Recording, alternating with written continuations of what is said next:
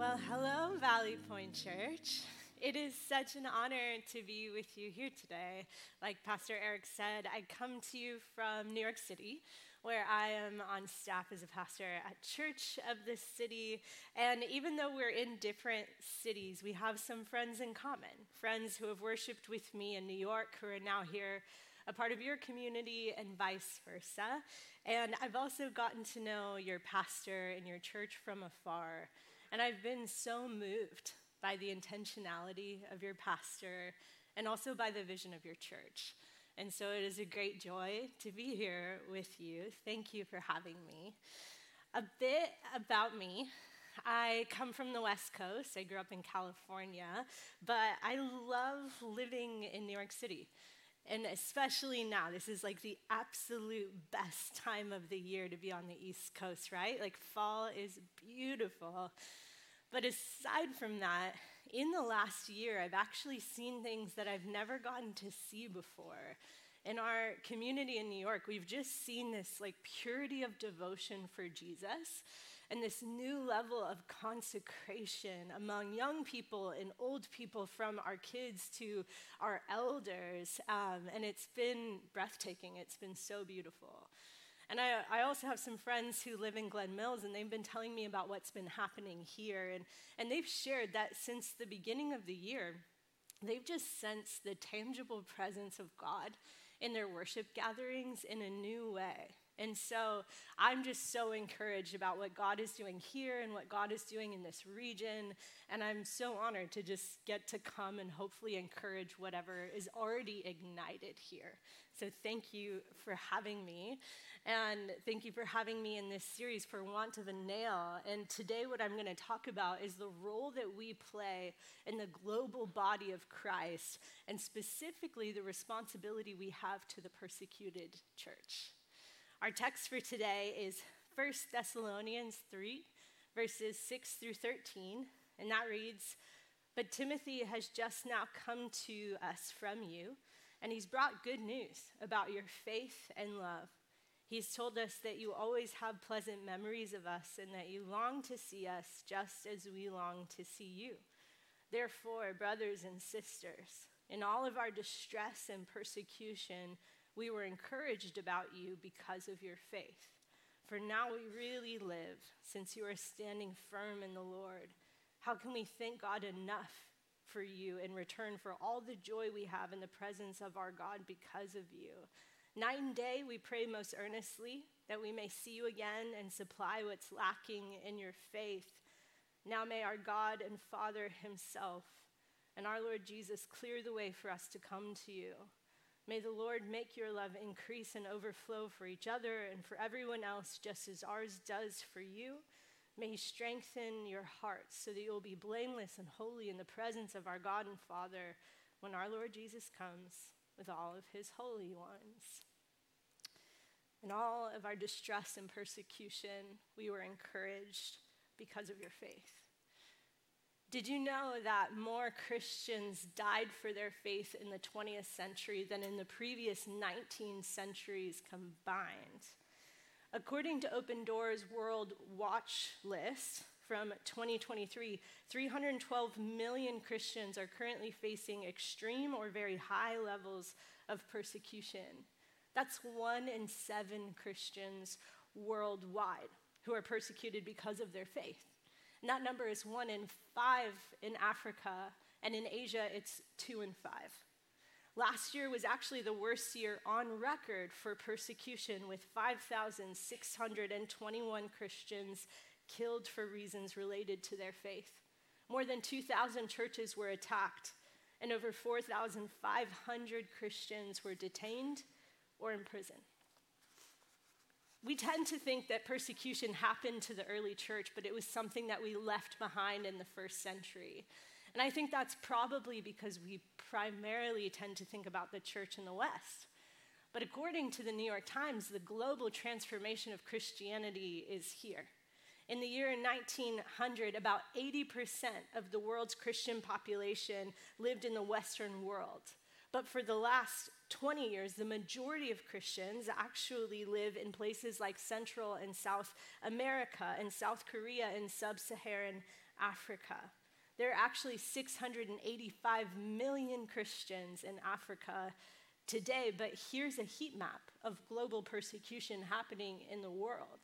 Despite a growing number of Christians in Africa, there are 5 nations on that continent that rank higher in Christian persecution than places like Iraq, Syria, or even Saudi Arabia. 1 in 7 Christians around the world today are facing alienation from their family and their social systems. They're facing imprisonment or even death because of their faith. And do you know how they're doing? They're doing quite well. The fastest growing evangelical movement in the world today is not happening in the southern states of America. It's happening underground in house churches, primarily led by women in Iran. Pastor X is the alias for a man who's helping steward the Iranian revival. This is a revival breaking out right now in the most unexpected place on the planet. And in an interview, he shared this story. He went with one of his team members to visit a man who was living in a remote village. And this man had no electricity, no gas, no access to Christianity or to the underground church whatsoever. But while they were visiting this man, they sat with him, and he said to Pastor X, "A man wearing white comes to my house every night, and he tells me to write things down." And so Pastor X asked to see his notebook, and he opened to the first page, and on the first page it said, "In the beginning was the Word, and the Word became flesh." He had the whole book of John written in his notebook, delivered to him night by night, piece by piece, by a man in white. This man in white, the person of Jesus, he's appeared to people all over the Middle East in dreams and visions in a way that has ignited a fire in the underground church, and it sparked a revival that some say have led to over 1 million Muslims giving their lives to Jesus. But believers in Iraq today, or in Iran today, they face great risks. Anyone with a Muslim background who turns to Jesus risks being monitored, harassed, arrested, and charged with crimes against national security. I met a girl earlier this year who was about my age, and she grew up in the UK, but her family was from Iran. And she said that her dad used to be a part of a local house church. He was one of its leaders. But the other leaders saw potential in him, and they saw a teaching gift. And so what they did was they pulled together all of their money, and they sent him to England so that he could go to seminary to come back and pastor them. But while he was in England studying with his wife and his family, he got word from his house church back home. The other leaders had been found out. They were rounded up, and they were killed. His church said, "Do not come home." And so what he did was he finished his seminary degree. And now he leads a seminary for leaders in the underground church, where they gather every year for equipping and encouragement.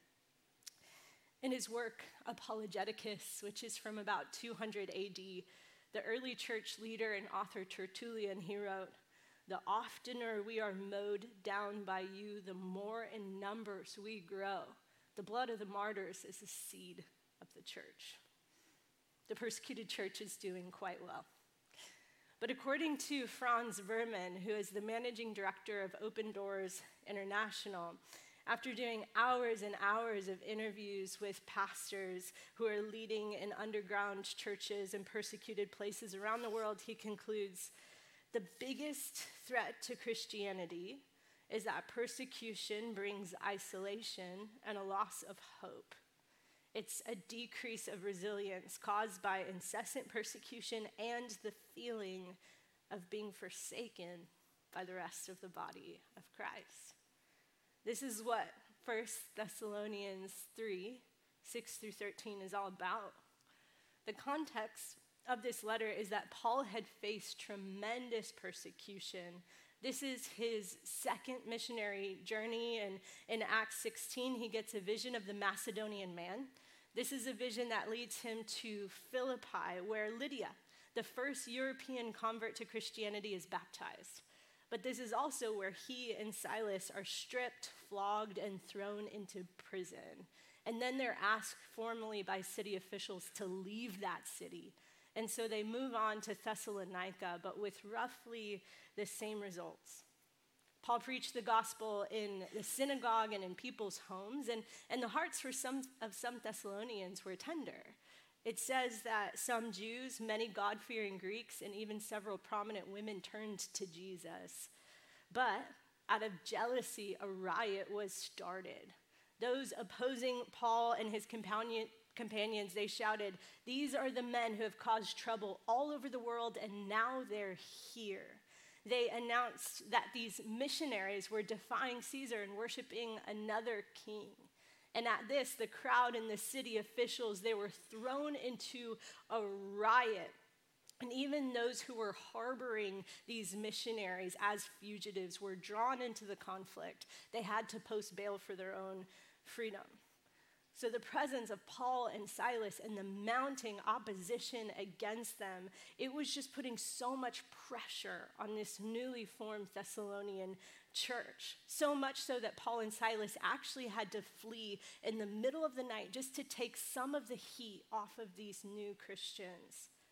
But persecution followed Paul, and persecution stayed with the Thessalonian church. And Paul was heartsick about it. He had spent what some believe to be just like a couple of weeks to maybe a couple of months with these new baby Christians before having to take off without any goodbyes and without explanation. And he heard that they had faced mounting pressure on their faith even after he left. Imagine leading somebody to Christ in a hostile environment and then having to flee with no warning and no further explanation about how to follow Jesus. Paul must have feared that at best, many of them had fallen away. And at worst, this church had disintegrated altogether. But the Spirit of God, he was a faithful shepherd to the Thessalonian church. And Timothy, he returned with news that the church was not only intact, it was thriving. In verse 6, it says, "But Timothy has just now come to us from you, and he's brought good news about your faith and love."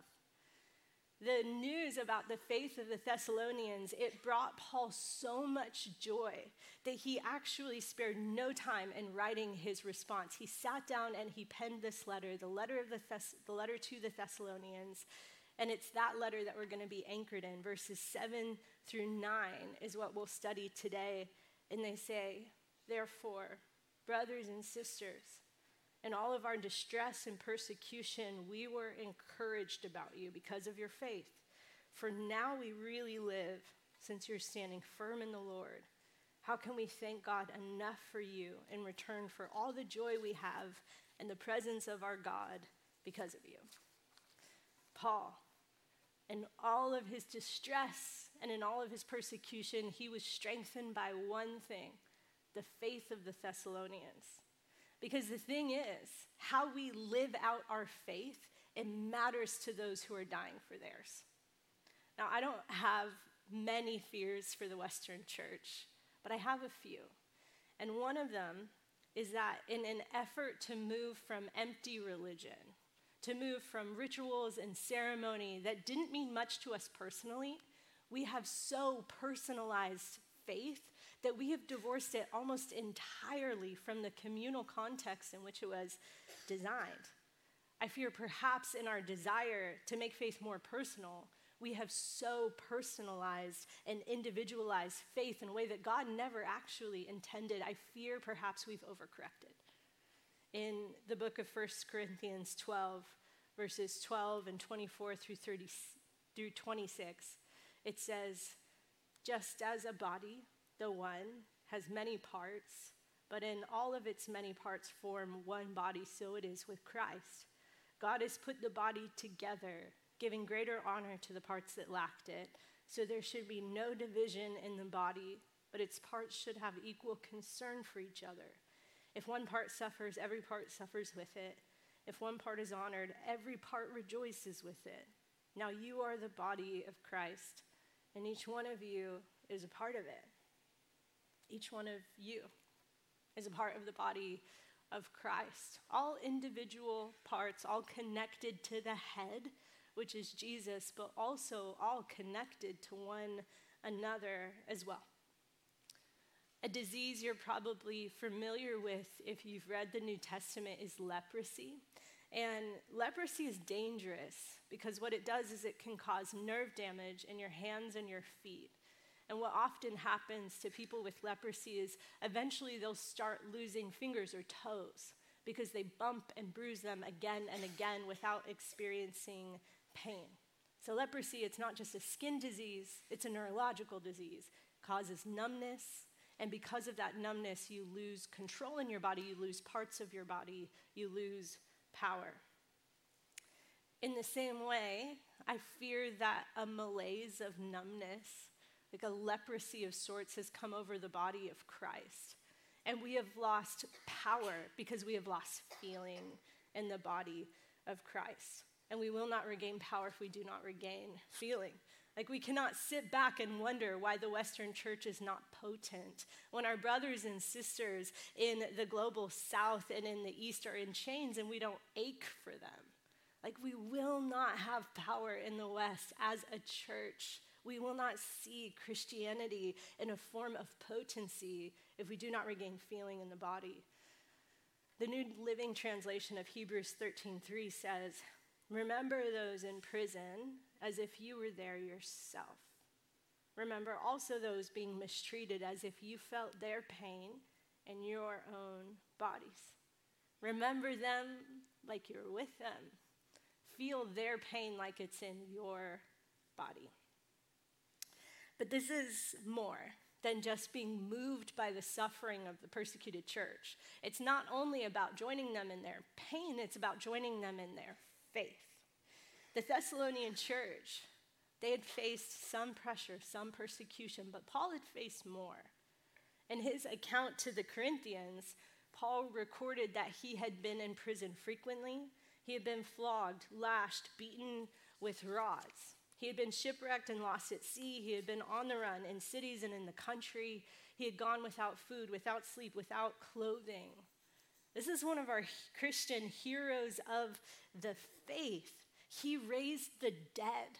He led the lost to Jesus. He planted churches everywhere he went. He had gained much ground for the gospel, and yet he had also suffered much for it. And so Paul, he wrote this letter to a church that had not faced yet what he was facing. But he said that this church had strengthened him, had given him courage. It says in the midst of distress and persecution, in the midst of riots, flogging, and danger, Paul had been given 3 things because he heard of their faith. And those 3 things were encouragement, true life, joy in the presence of God.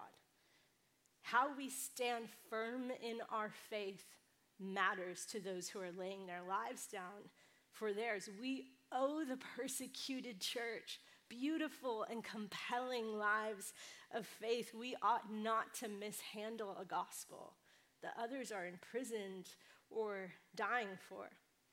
The greatest threat to the persecuted church does not come from theocracies or dictatorships. It's a loss of hope by feeling forgotten by the rest of the body of Christ. But as we stand firm in our faith, what we can do is we can give the persecuted church encouragement, true life, joy in the presence of God. This is what Paul was filled with when he heard about the faith of the Thessalonians. This is a man who would later go on to die for his faith, but their faith gave him enough strength to keep going. I have some friends who quit their jobs in America. One was an accountant, one worked in politics, and they moved to the Middle East to be missionaries there. And since they've been there only a couple of years, they've already led 100 people from a nomadic community to Christ. It's been so beautiful. But one of the things they're actually best at is discipling Muslim background believers once they come to Christ. So these are Muslims who they have led to Jesus, who have given their lives to him, and then many of them actually join their team and begin sharing the gospel in their own communities. And they have one Muslim background believer that they were telling me about this time last year, and we'll just call him Ali for the sake of his own security. But Ali came to Jesus only a couple of years ago and then immediately started joining my friends on house visits, sharing the gospel with other Muslims. And he even began financially supporting another Arab missionary. But unfortunately, when he did, that got flagged with the government. And in Jordan, it is not illegal to be Christian. It is just not legal to become Christian. And so the secret police arrested him and they threw him in a prison cell where they interrogated him for weeks on end without a cell phone, no contact to the outside world. Until one day, unexpectedly, without explanation, they released him. He was free. But as soon as he got home, all of his uncles were waiting for him outside. And they threw him into the basement of the house where he was kept in isolation. Again, no access to the outside world. And he shared that there were several times during those weeks of isolation that he considered ending his own life. But what actually pulled him out of the darkness is he would recite out loud whole passages of the book of Matthew that he had memorized by heart. And eventually, he was able to speak to his mother. And she told him that even though they had considered it, they decided not to kill him. But all she wanted was for her family to be restored and for them to go to the mosque together again. And he said he could do that. And so they did not let him out of the house apart from mosque visits, but he was able to live above ground again in his own bedroom where he kept his Bible. Now, my missionary friends had bought him a Bible that on the cover looked like a Quran, but inside was the words of the Old and New Testament. And he would bring that Bible to mosque, where all Muslims all around him were facing Mecca and worshiping Allah. He would be sitting in the back reading the words and the teachings of Jesus. But eventually, unfortunately, he was caught. And in a final act, trying to get him to renounce his faith, his family sent him to what was essentially a labor camp for the better part of a year. And at the end of that year, he returned home after the imprisonment, after the basement, after the labor camp, and his family gave him his phone back. And for the first time in over 12 months, he opened it, and the first thing he did was he called my missionary friends, and he said, "Let's get back to work. Let's get back to work." Do you know what that does to me? Like, that completely blows up my categories for Christian discipleship. Like, this actually reorients what is normative for a life with Jesus. And this ought to blow up our categories for discipleship as well. For Ali, a very regular part of discipleship was memorizing whole passages of Scripture as his actual source of life. For him, a regular part of his life with Jesus was sharing the gospel often and boldly, even when it cost him something precious, even when it cost him his freedom. Because how could we be satisfied? Like reading the Bible a couple of times a week and having a few gospel conversations with some non-Christians a year, but only when it's convenient, only when it doesn't cost us too much. And I don't mean for this to sound like pressure, guilt, or shame. I know personally how easy it is to just lose track of things a little bit, right? To just get our priorities inverted, to be so focused on what the world cares about, to think more about what I'm overwhelmed by at work or how I'm going to spend my weekend than I actually spend focused on the Word of God and getting it into the center of my heart as the source of my life, or more focused on my own personal life than I am focused on sharing the gospel with people who are literally dead in their sin without it. I don't share this to beat you up. You're a great church. You're doing all right. But I really share this because sometimes Christian life in the West, it can just feel like this box, right? But it's stories like this that are just a crack in the lid that make me wonder, what if there's more? Franz Berman, in his research about the state of the persecuted church, he said that after interview after interview with persecuted Christians, he found that they didn't talk often about themselves, actually almost not at all, but they often would talk about their children. because there is an entire generation of the church that's growing up in persecution. And for them, this is not a temporary experience. This is Christian life as they know it. So if the greatest threat to 312 million persecuted Christians is losing faith because they're losing hope, and if an entire generation of the church is growing up in persecution under the watchful eye of their government, but they're looking to the rest of the Christian world to know whether what they're doing matters, then one of the most significant things you can do with your life is live a compelling life of faith, a life that inspires encouragement, true life, joy in the presence of God. Church history, it has this long tradition of recording Christian suffering and Christian martyrdom. Fox's Book of Martyrs was originally published in the 16th century, and it's been updated every century since then. And it's one of the best-selling books in Christian history. But this tradition and my purpose here today is not actually to exalt suffering or martyrdom, it's to exalt Jesus. It's not to glorify death, it's to glorify Jesus. Because the message beneath all Christian suffering, the message beneath persecution is this: isn't he worthy? Like, isn't he beautiful? Isn't he wonderful? Isn't he worth it all? And it's a call and response.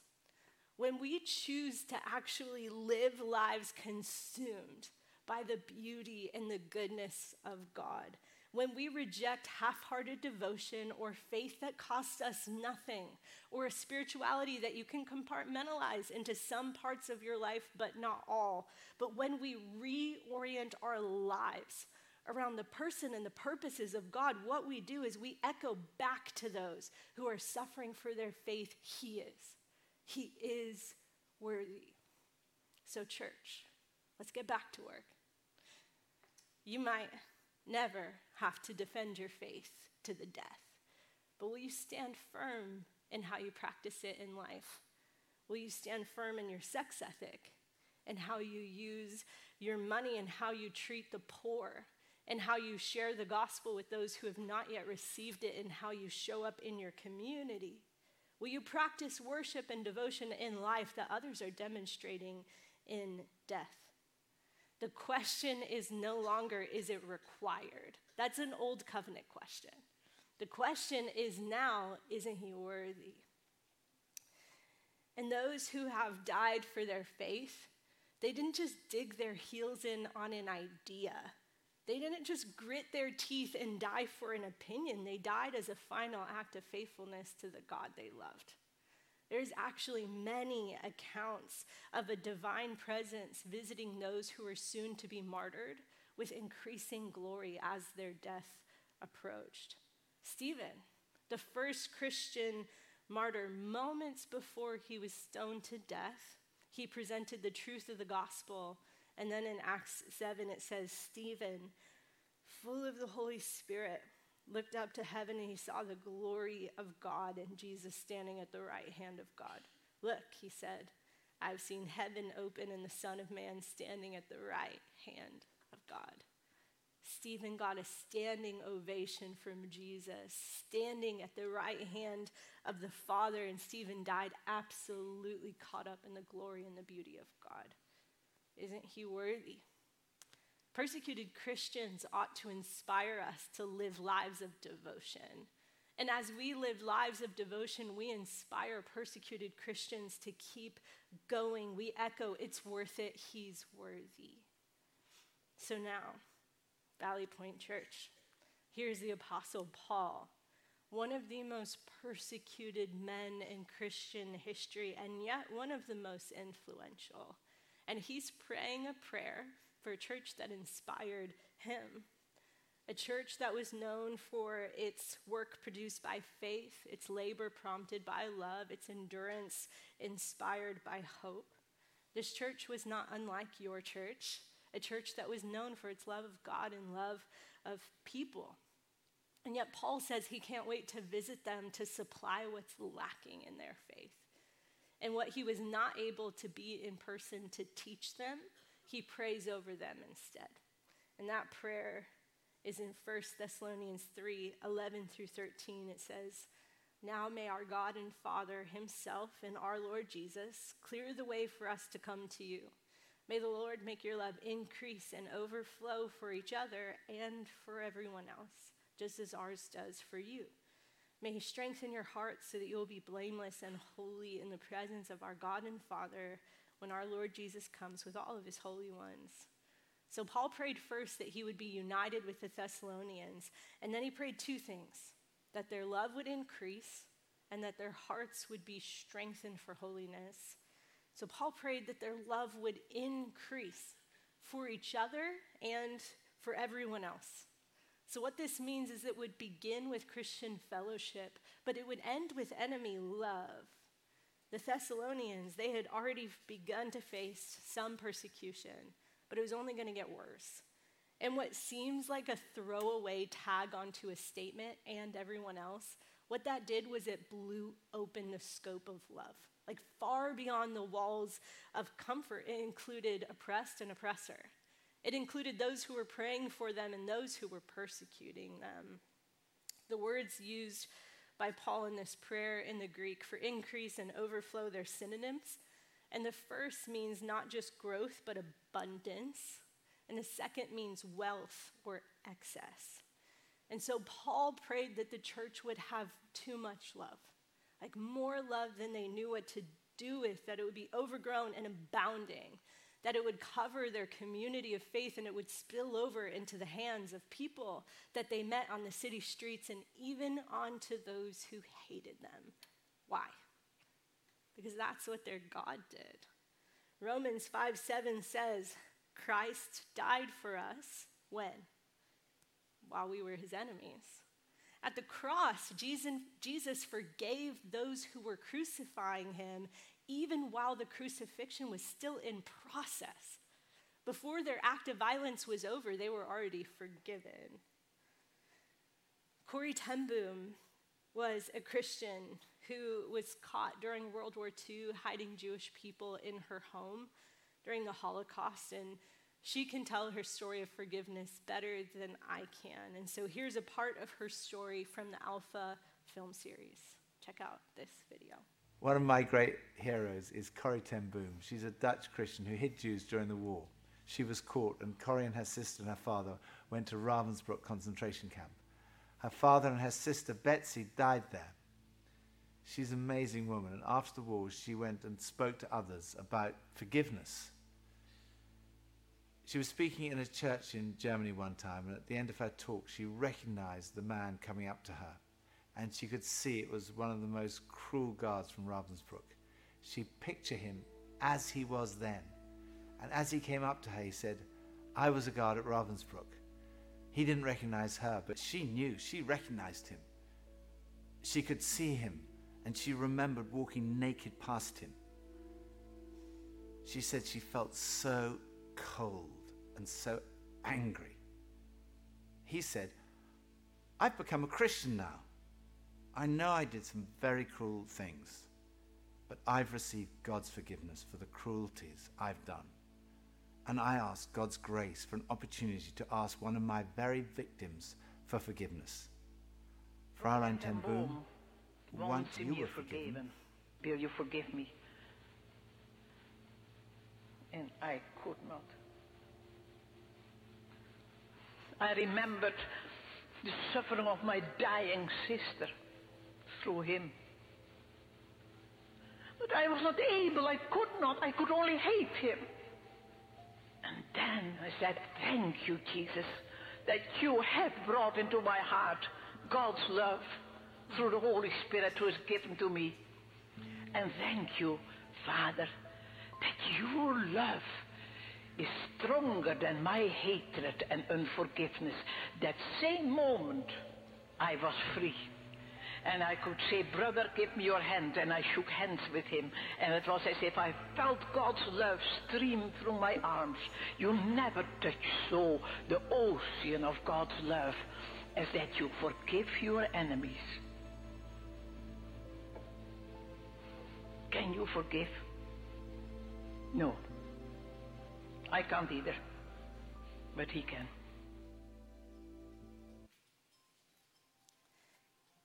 Can you forgive? No. But he can. Paul prayed that their love would increase and overflow so that it extended even to their enemies. Forgiveness is perhaps one of the most potent acts of power that a Christian can walk in. There are many supernatural gifts that Christians have access to, miracles that can happen through prayer. But forgiveness is more potent than all of them because forgiveness can change not only a single life, it can change generations. But sometimes it's hard to know if you've really forgiven someone, isn't it? There's an indicator that I found helpful. When you pray for them, can you bless them? When your prayer shifts from God, please change them, to God, please bless them.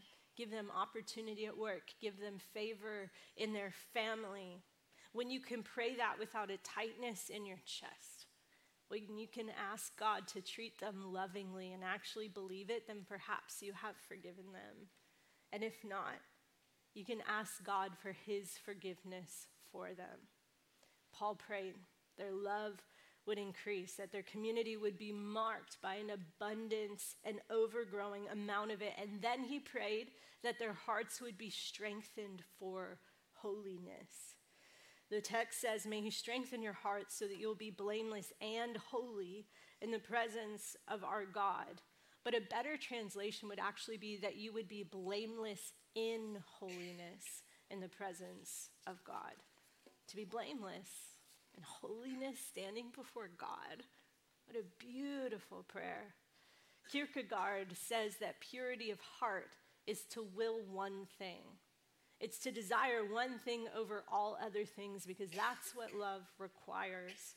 It's interesting, right? Like in our culture, we value more. Americans are known for more. Like our grocery stores have more options than any grocery stores anywhere else in the world. Our portions in restaurants are 2 to 3 times bigger than that of Europe or other places in the world. We value more money, more opportunities, more hobbies, more influence. To us, it seems that it's the strong who can will many things at once, to keep all the plates spinning, holding them in balance while living this big life. But according to Kierkegaard and according to Paul, it's the strong who actually have the discipline and the fortitude to will just one thing at the center of all other things. But when it comes to this, people tend to make one of two mistakes. Some people think that this just means to put Jesus first. But Jesus does not just want to be your first priority in a list of growing priorities, a box that you check off in the morning and then move down your list and move on with your day. But others think it's to erase everything and everyone for the sake of God, that Jesus is the only priority, nothing else matters. But Jesus does not want you to forsake your family, your career, your interests, your purpose, and your calling in the world. The Bible's full of wisdom for how to honor God in these things. So it must be honoring to God to have these things in your life. Jesus does not want you to retreat from the world. Jesus says you're the light of the world. When you leave the room goes dark. The third way is not an erasure of all other priorities or just to make Jesus first in the list of growing priorities, but it's to put Jesus at the center of every priority you have.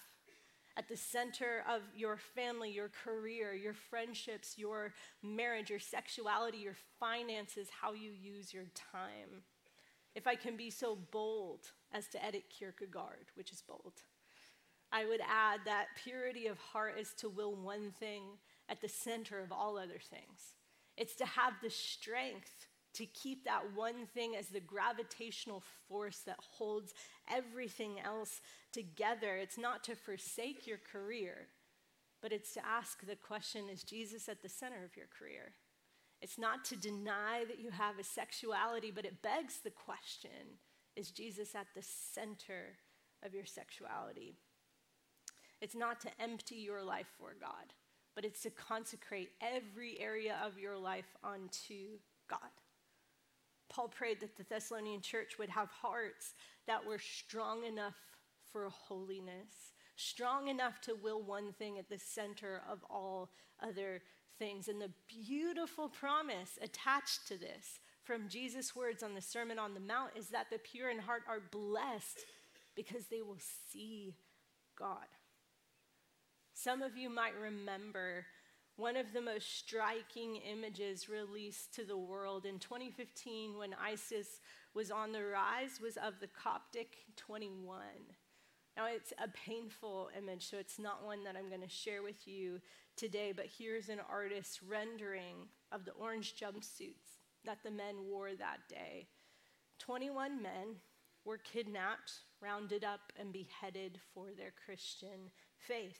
And ISIS recorded their murder and released it in hopes of sending shocks down the spines of a watching world, announcing their power, their dominance. But it backfired because the world was captured not by ISIS, but by these 21 men with the clarity of conviction that they had as they faced their own execution.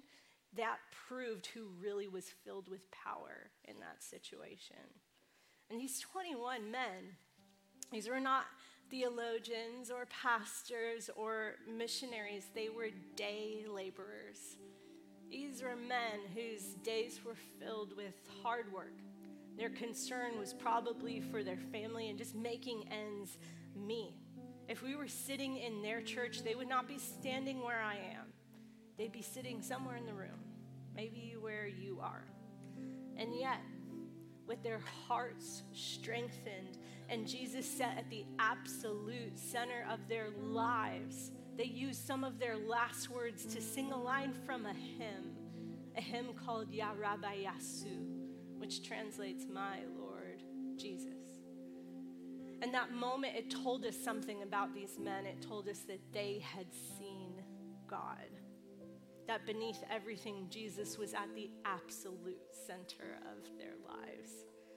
So may you, like them, be strengthened for holiness, to hold Jesus at the gravitational center of your life so that you might see God and be blameless in his presence. The persecuted church is sitting on the edge of its seat, waiting to hear about the news of your faith. And Jesus is watching over his body to see how it's doing. And the last few years have been a testing of the Western church. It's exposed some of our weaknesses, that perhaps we were a little overfed, and perhaps we had let some of our muscles atrophy. Perhaps we had relied too much on our persecuted brothers and sisters to carry the weight of the gospel because our arms felt weak. Perhaps now it's time to rise with strength in our hearts and an increase in our love, and to join our persecuted brothers and sisters in lives of devotion and faithfulness to Jesus that he rightfully deserves. Perhaps, church, it's time to get back to work.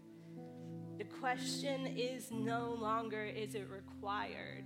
The question is, isn't he worthy? And will our lives echo that he is? Jesus, although he died for the truth claims of what is now called Christianity, he's not often considered the first Christian martyr. And perhaps that's because he died not just for his faith, but for yours. He died so that you might have faith. Christians enduring persecution, they're just like small mirrors pointing back to heaven. Because the act of suffering for the one you love, it was not initiated by the church, it was initiated by Christ. Christ died so that we might have faith, be filled with the Spirit, and be able to be strengthened in love and be blameless before God. And the most beautiful thing about this invitation to live a compelling life of faith is it does not depend on you. This is not based on your strength, your grit, your discipline, your perseverance. This is based on the worthiness of Jesus. The scripture says all you need for a life of godliness comes from God. So receive his power fresh today. So I'm going to invite you now into a time of response. And this is a time that we're just going to hold so that you don't hear these testimonies and hear the gospel and then walk out of here without an opportunity to respond to God. So I hope you respond to God. He's here, he's listening. I believe the invitation today is to step into a new level of consecration. And consecrated things are just things devoted to God. And Exodus 29 says that when you consecrate the altar and make it holy, everything it touches becomes holy. And I think sometimes we think about holiness like it's fragile and easily defiled. But the scripture says that consecrated things are potent, that they are not only holy, but everything they touch becomes holy. A consecrated life is potent. It is powerful. It's an integrated life where your worship touches every part of you. It touches your work, your finances, your family, your play. All of these become opportunities for devotion and opportunities for the kingdom to break in. We may not face what the persecuted church is facing, but we have an invitation to see Jesus how they see Jesus. You may never have to face death for your faith, but will you stand firm in your life? The persecuted church is calling out, isn't he worthy?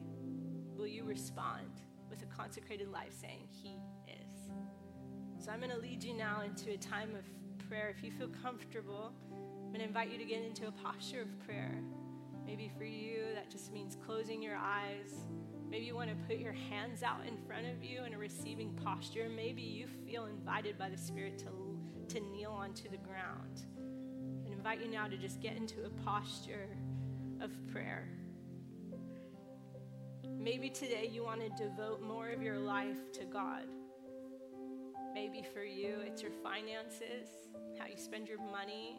Maybe you want to determine to increase in generosity.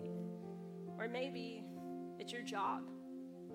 Maybe you are reminded right now of how many opportunities to share the gospel that you have left on the table, but you actually want to step into a fresh vision for your career, a fresh vision for your workplace, and you want to step out like Ali and be more bold, risk more for the gospel.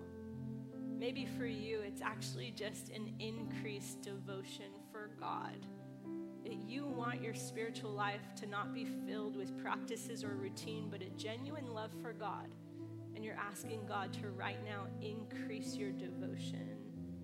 Or maybe you want to dedicate your life to God for the first time in a real way. So what I'm going to do is I'm going to pray over you. And I'm going to leave you some time to just respond to God in prayer, to listen to his voice. Listen to what he's speaking over you. Respond with what's in your heart. So Holy Spirit,